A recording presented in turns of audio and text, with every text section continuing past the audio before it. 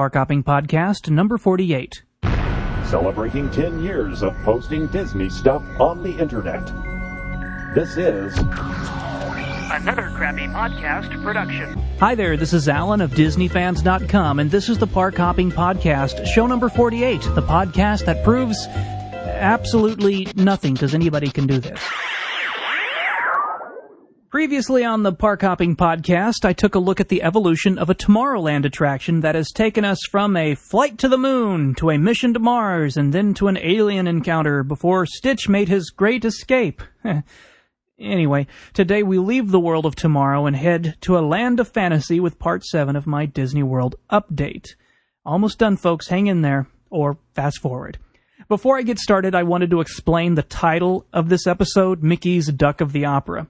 Although I try to get by with as little effort as possible when making one of these podcasts, the truth is, occasionally, every once in a while, I try to research something, specifically when I'm listing a date or a timeline of an attraction's history.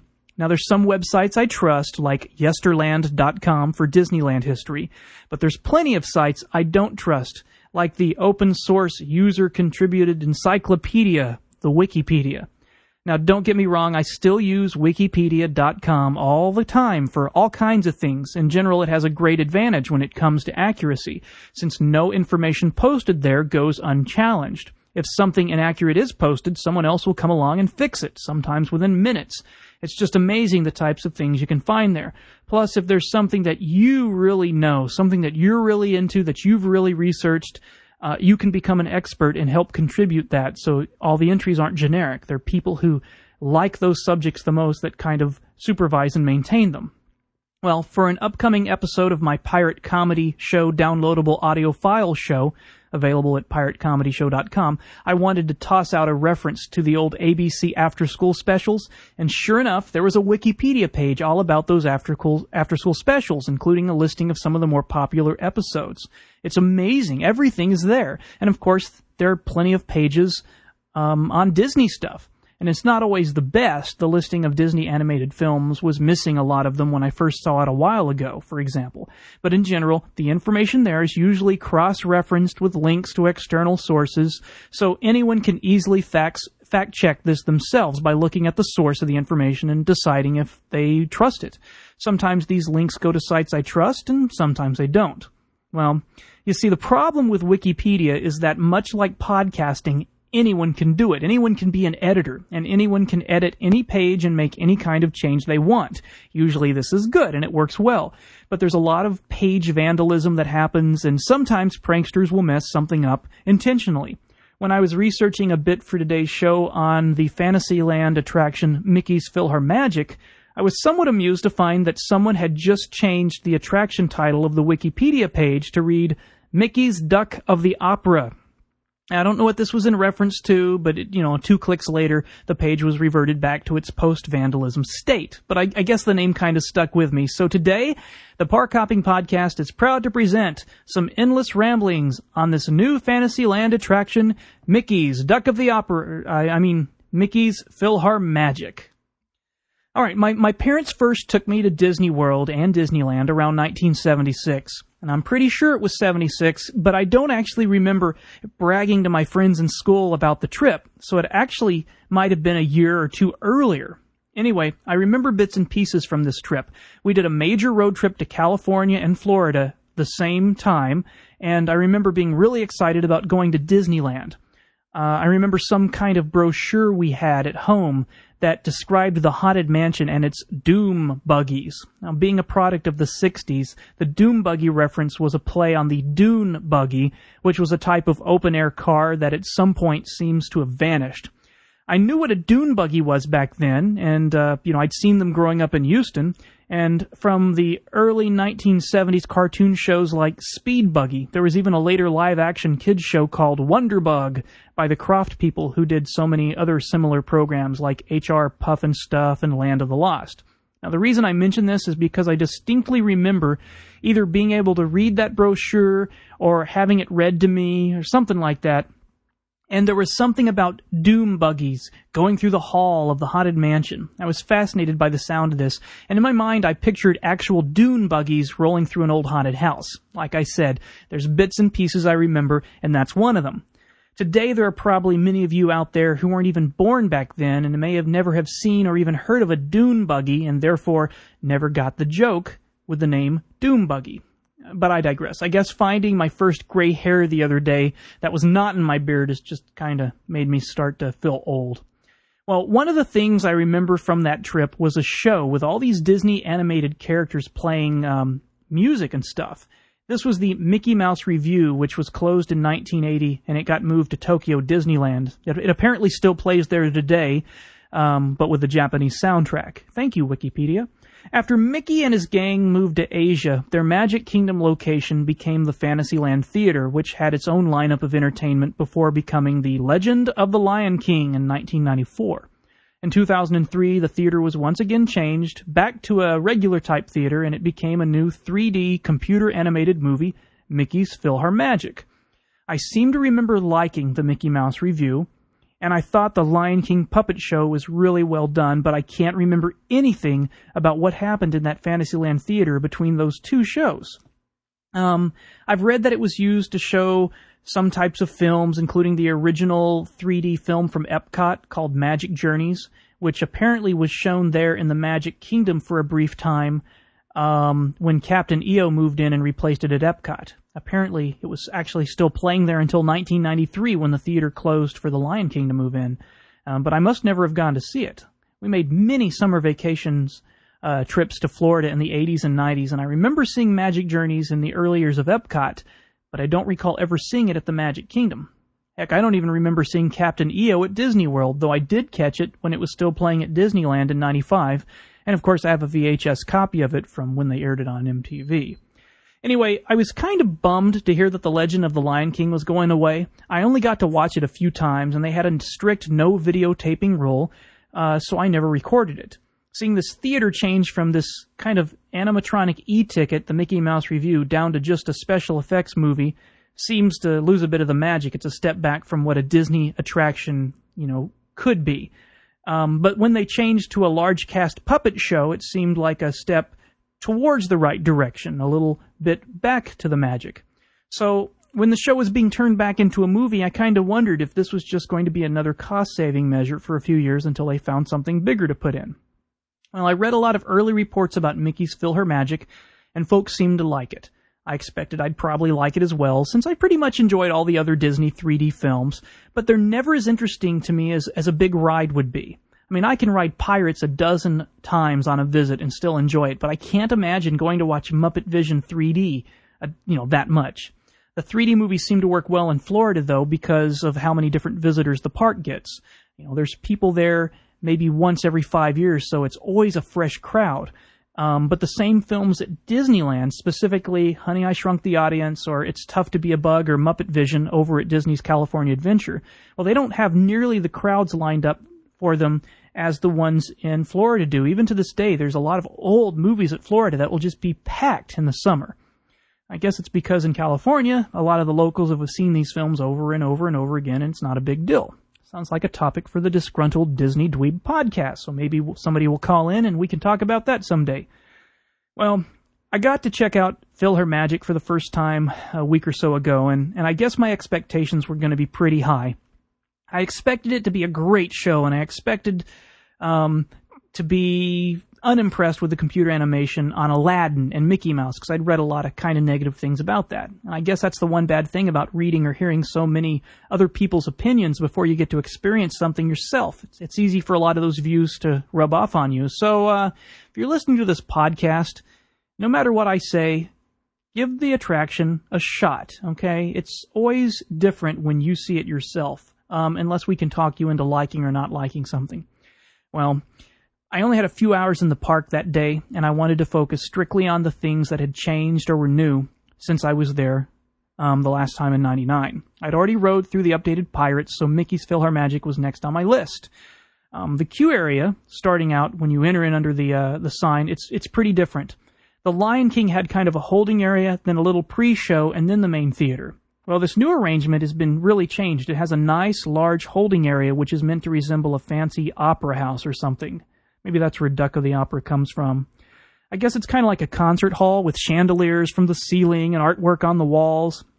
You kind of spiral past a lot of artwork and posters before you enter the main waiting area. And one of the larger pieces of art even has a plaque that says something like, "From the collection of Minnie Mouse." It's a nice touch, kind of trying to give the characters some realism in this cartoon universe. As we step into the main waiting area, there's a rather bland metal indentation in the wall, kind of a little... It's basically where the metal trays of 3D glasses sit, and it reminded me of a school cafeteria food tray, where you'd go and throw your silverware at the end of your meal or whatever. The cast members would just kind of point us over there to pick up a pair of our opera glasses. So that, it didn't really look fancy. And across the wall near some of the doors, there was a projected Mickey's PhilharMagic image on the wall. And while we'd wait, we'd occasionally hear a character come on the PA system and give us updates about how the show was going and when it was going to begin. It's not bad, really. Nothing spectacular here, but the very high ceiling and the chandeliers and the walls and everything made it feel kind of fancy and neat. It did have a completely different feeling to it than the things I've seen there past. I think it was Goofy that made the announcement that the doors were about to open automatically, like they do at so many other attractions, and they open outwards, and then we finally get to walk in and see the large theater where we move all the way down to make room for everyone. And in front is a large red curtain with a big, beautiful golden frame around the sides and top, and curtains on the sides of it kind of spiraling out. Once everyone was seated, I started to get a strange feeling of deja vu. There's a bit before the show actually starts where we hear Goofy walking around, and his voice is on one side of the theater as if he's behind the curtains. Then you hear him walk around and get up on the other side. It's just like the start of the Country Bear Jamboree. And I was immediately thinking, oh, this is going to be yet another rehash of the same old thing, just with different visuals and different characters doing the talking. Sure, Goofy does find that a cord isn't plugged in over on one side of the wall, so he has to plug it in. You hear an electrical shock, and the lights start to flicker. I mean, it's cute and everything, but it's just nothing new. And we're certainly used to Disney spewing out the same old for many, many years.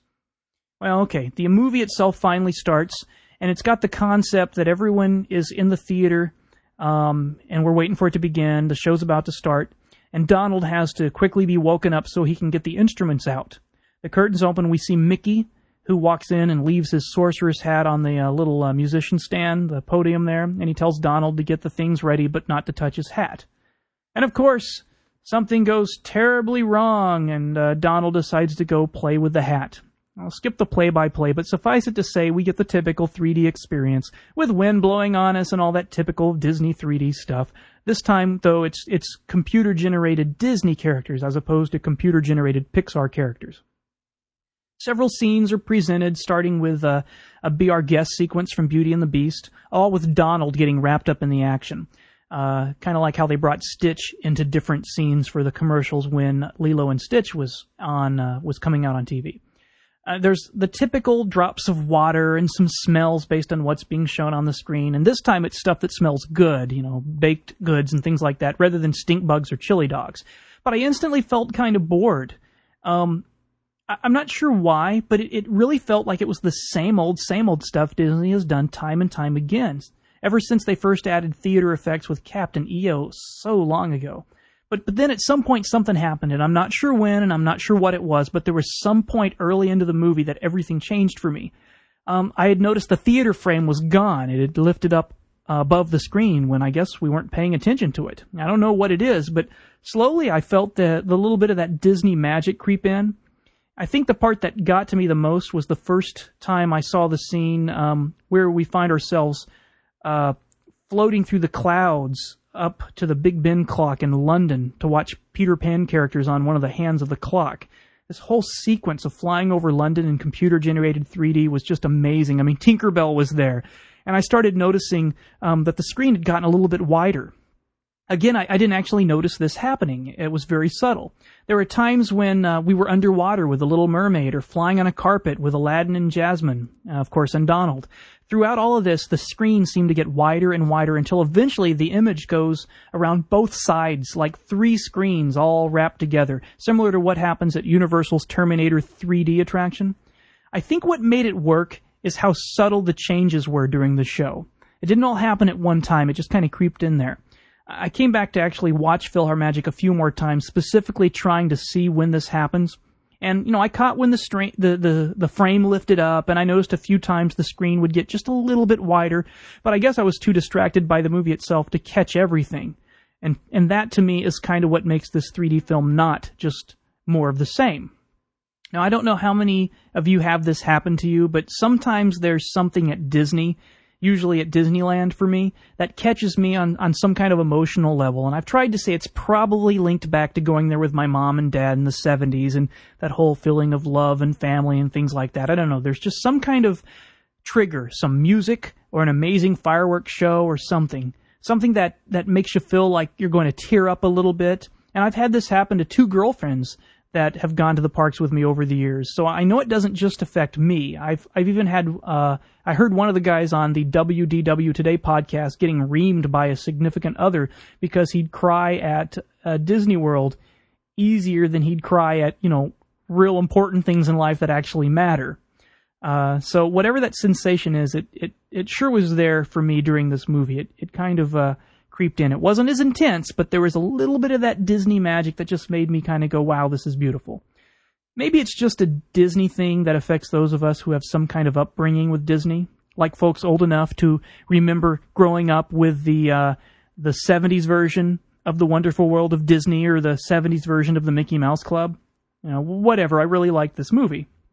And I think I've heard so much talk about how Aladdin didn't look right that I expected it would really stick out, but I couldn't see it. Maybe I just don't know the animated film enough to know what the character's supposed to look like. I've only seen the original Aladdin, and I've only seen it once or twice.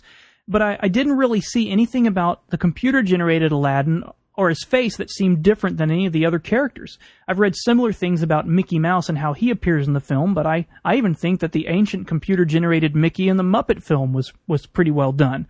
Somewhere I read that it was a problem with trying to translate a 2-dimensional character that we've seen forever as 2-dimensional into a 3D image that keeps him from looking right to us. But it seems most Disney theme park junkies have been seeing a 3-dimensional walk-around Mickey forever and noticing how those Mickeys seem to walk and move like we expect our animated mouse friend to walk and move.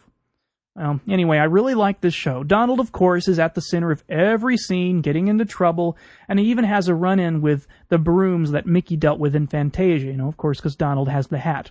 Brooms that are carrying buckets of water. Yeah, I know, it sounds like an in-theater water effect waiting to happen.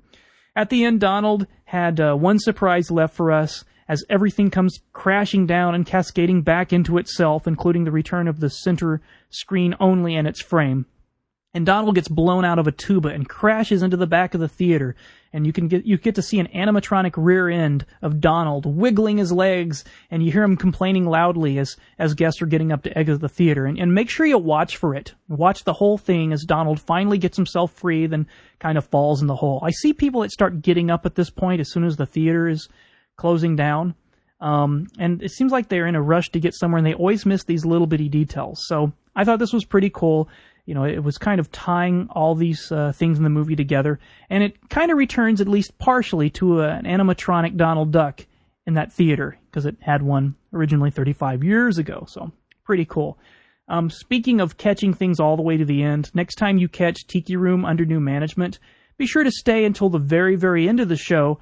They'll rush outside, and the doors are going to close right towards the end, so you can hang around right outside the exit doors and listen to the whole cycle, and you'll hear one extra line of audio from one of the birds that is actually lifted from the original version, and it's the last thing that happens before the doors close.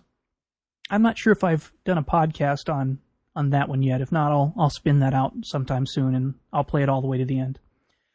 Okay, so where was I? So was this the best computer 3D animation I've ever seen? Not at all. But seeing Disney characters that we know and love has some kind of emotional connection that a first viewing that a new Pixar film that's much, much prettier to look at will never have, because you don't know the characters. There's just something about seeing Donald and Mickey and Goofy and, the characters up there. Were there any surprises in the theater? As far as I can tell, we've had wind blown on us, water dripped on us, and smells pushed at us for years. If anything, there have been more effects in previous shows, like lasers in EO or smoke and bubbles in Muppet Vision. This actually seems to have less effects. And were there any spectacular 3D surprises? Well, we do get to see Ariel throw her arms out and push herself up as she heaves up out of the water, which is pretty cool in 3D. And then there's the 3D underwater effects themselves, with little jewels floating around us. Look at these things. And now I'm kind of eager to see if Disney ever proceeds with a full computer animation remake of Peter Pan that I read about last year, because that Peter Pan sequence was phenomenal. But beyond things like that, no, not really. This movie is almost completely lacking in cheap 3D thrills, other than some floating gems, like I mentioned, or Donald reaching out for someone to grab him before he gets sucked back into a vortex. And I think that's actually good. They didn't go out of their way to throw stuff at the screen. There's a lot of depth, and there are some things that pass out, but it wasn't designed to be that kind of film like Magic Journeys was when Epcot had its first 3D movie. But collectively, the combination of characters we love presented in a fresh way that we've only seen a few times before in those computer-animated direct-to-DVD movies, all that really makes this work for me. In the few hours I had to spend at the Magic Kingdom over my 2 days in town, I saw it 3 times, and I enjoyed it each time. I think I could watch it again and again until I finally figured out all the moments when that screen got wider. I think this movie, with all of its classic and modern Disney characters, would be a bigger hit in California than things they have there, like Honey, I Shrunk the Audience or even Muppet Vision. And since they've already cloned PhilharMagic once for Hong Kong Disneyland, maybe the rumors of it eventually replacing something in California will come true. Problem will be deciding where to put it. It would be out of place in Tomorrowland, and it really wouldn't work in a Bugs Land at Disney's California Adventure. So that leaves only the Hollywood Pictures backlot area where Muppet Vision currently is. And that's a pity, since if I had to keep only one of the 3D films currently at the Disneyland Resort, Muppets would be the one I'd keep. Again, maybe it's just because I'm old and I remember watching the Muppets on TV every week in the 70s. But as I said, I'm old enough to remember when Muppet Vision was actually a TV show, so to me, seeing Muppet Vision 3D is like actually getting to see that show long after it had been off the air. So, just in case Muppets, Honey, or Bugs 3D is going away to be replaced by this excellent new 3D experience, the next time you make it out to Disneyland or Disney World where these attractions are still running, be sure to take an extra picture, shoot some extra video, because you really never know when something you like, love, or hate is going to go away and never be around again, or they're just going to change the movie and update the theater. On that note, I think it'll do it for me this time, so be sure to visit DisneyFans.com, where you can browse about 35,000 digital pictures I've taken at Disneyland, Disney World, and other theme parks across the country, as well as dozens of downloadable video files from the Disney parks. If you want to talk about some of your favorite Disney podcasts, but not this one, be sure to drop by the Disney Podcast Network at DisneyPodcastNet.com and sign up for their discussion boards. I'm not over there. I don't have time for discussion boards, but there's a lot of great podcasts represented there. It's a great fun place to hang out if you're into that sort of thing. So if you want to talk to me instead, please email me directly, podcast@DisneyFans.com. If you'd rather just leave me a one-sided message from your telephone, you can dial 206-2030-ACP. That's Another Crappy Podcast. Again, 206-2030-227, and leave me a voicemail. This has been the Park Hopping Podcast, show number 48, Mickey's Duck of the Opera. Thanks for listening, and we'll see you on the Wikipedia. Another Crappy Podcast production. Be sure to visit anothercrappypodcast.com to learn more about this and other equally exciting podcasts.